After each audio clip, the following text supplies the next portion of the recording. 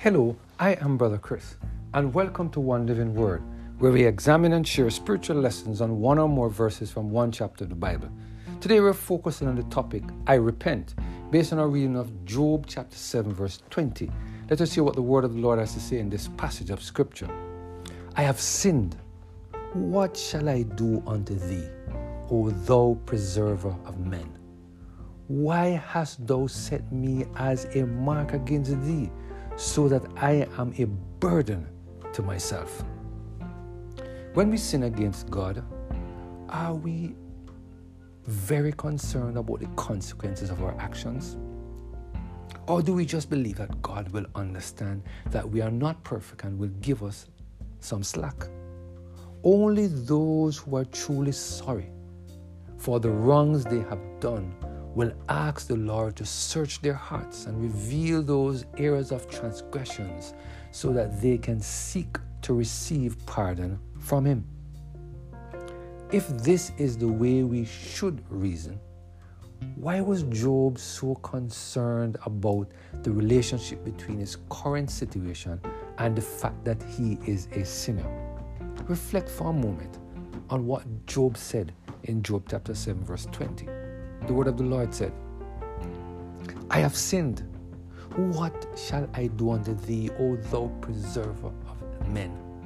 Why hast thou set me as a mark against thee, so that I am a burden to myself?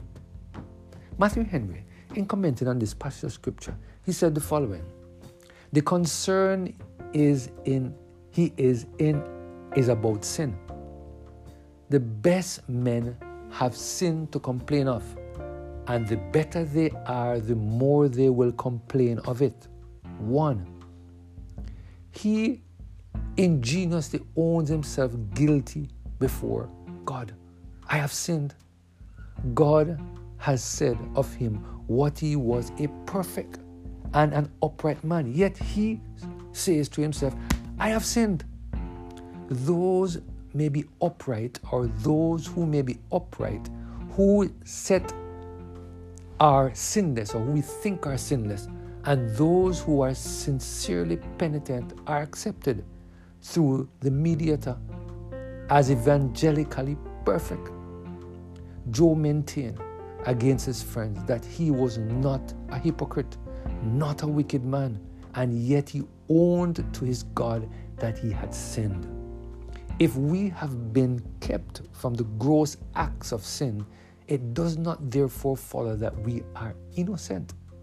The best must acknowledge before God that they have sinned. His calling God the observer or preserver of men may be looked upon as a design for an aggravation of his sin.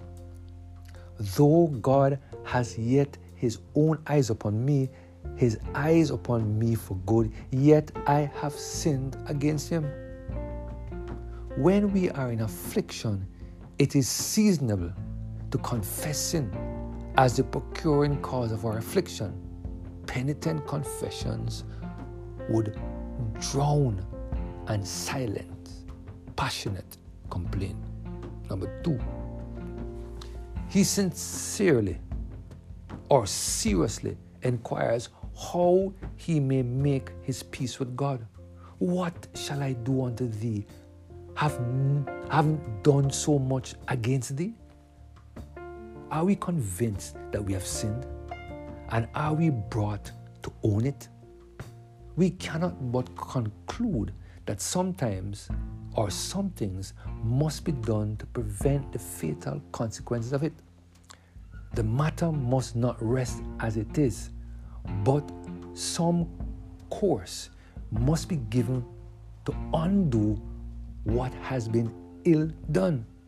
And if we are truly sensible of the danger we have run ourselves in, we shall be willing to do anything to take a pardon upon our terms, and therefore shall be inquisitive as to what we shall do. What we shall do to God, not to satisfy the demands of His justice, but to qualify ourselves for the token of his favor according to the tenor of the gospel covenant. In making this inquiry, it is good to eye God as a preserver or savior of men, not their destroyer. In our repentance, we must keep up good thoughts of God as one that delights not in the ruin of his creatures, but would rather they should return and live. Thou art the Savior of men. Be my Savior, for I cast myself upon thy mercy. End of quote. Today, the Lord is reminding us that it is very important for us to ask him to search our heart and to help us to understand where we have gone wrong. The Bible is very clear that only those who have received forgiveness for all their sins will receive a crown of righteousness from the Lord at the second coming of Jesus. It is therefore very important for us to make sure that we have no unconfessed sins lurking in our lives.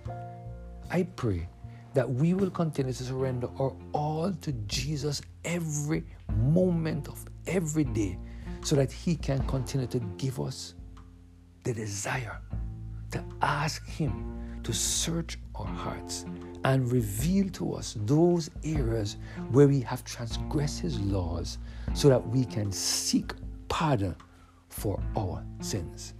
Let us pray. Father, we thank you today for the reminder of the importance of a penitent heart that repents of sins, acknowledges that we have transgressed your laws. Lord, we pray that you will give us the power to acknowledge and to confess our sins and repent, we pray. Through Jesus Christ, our Lord. Amen. Have a blessed and Holy Spirit-filled day.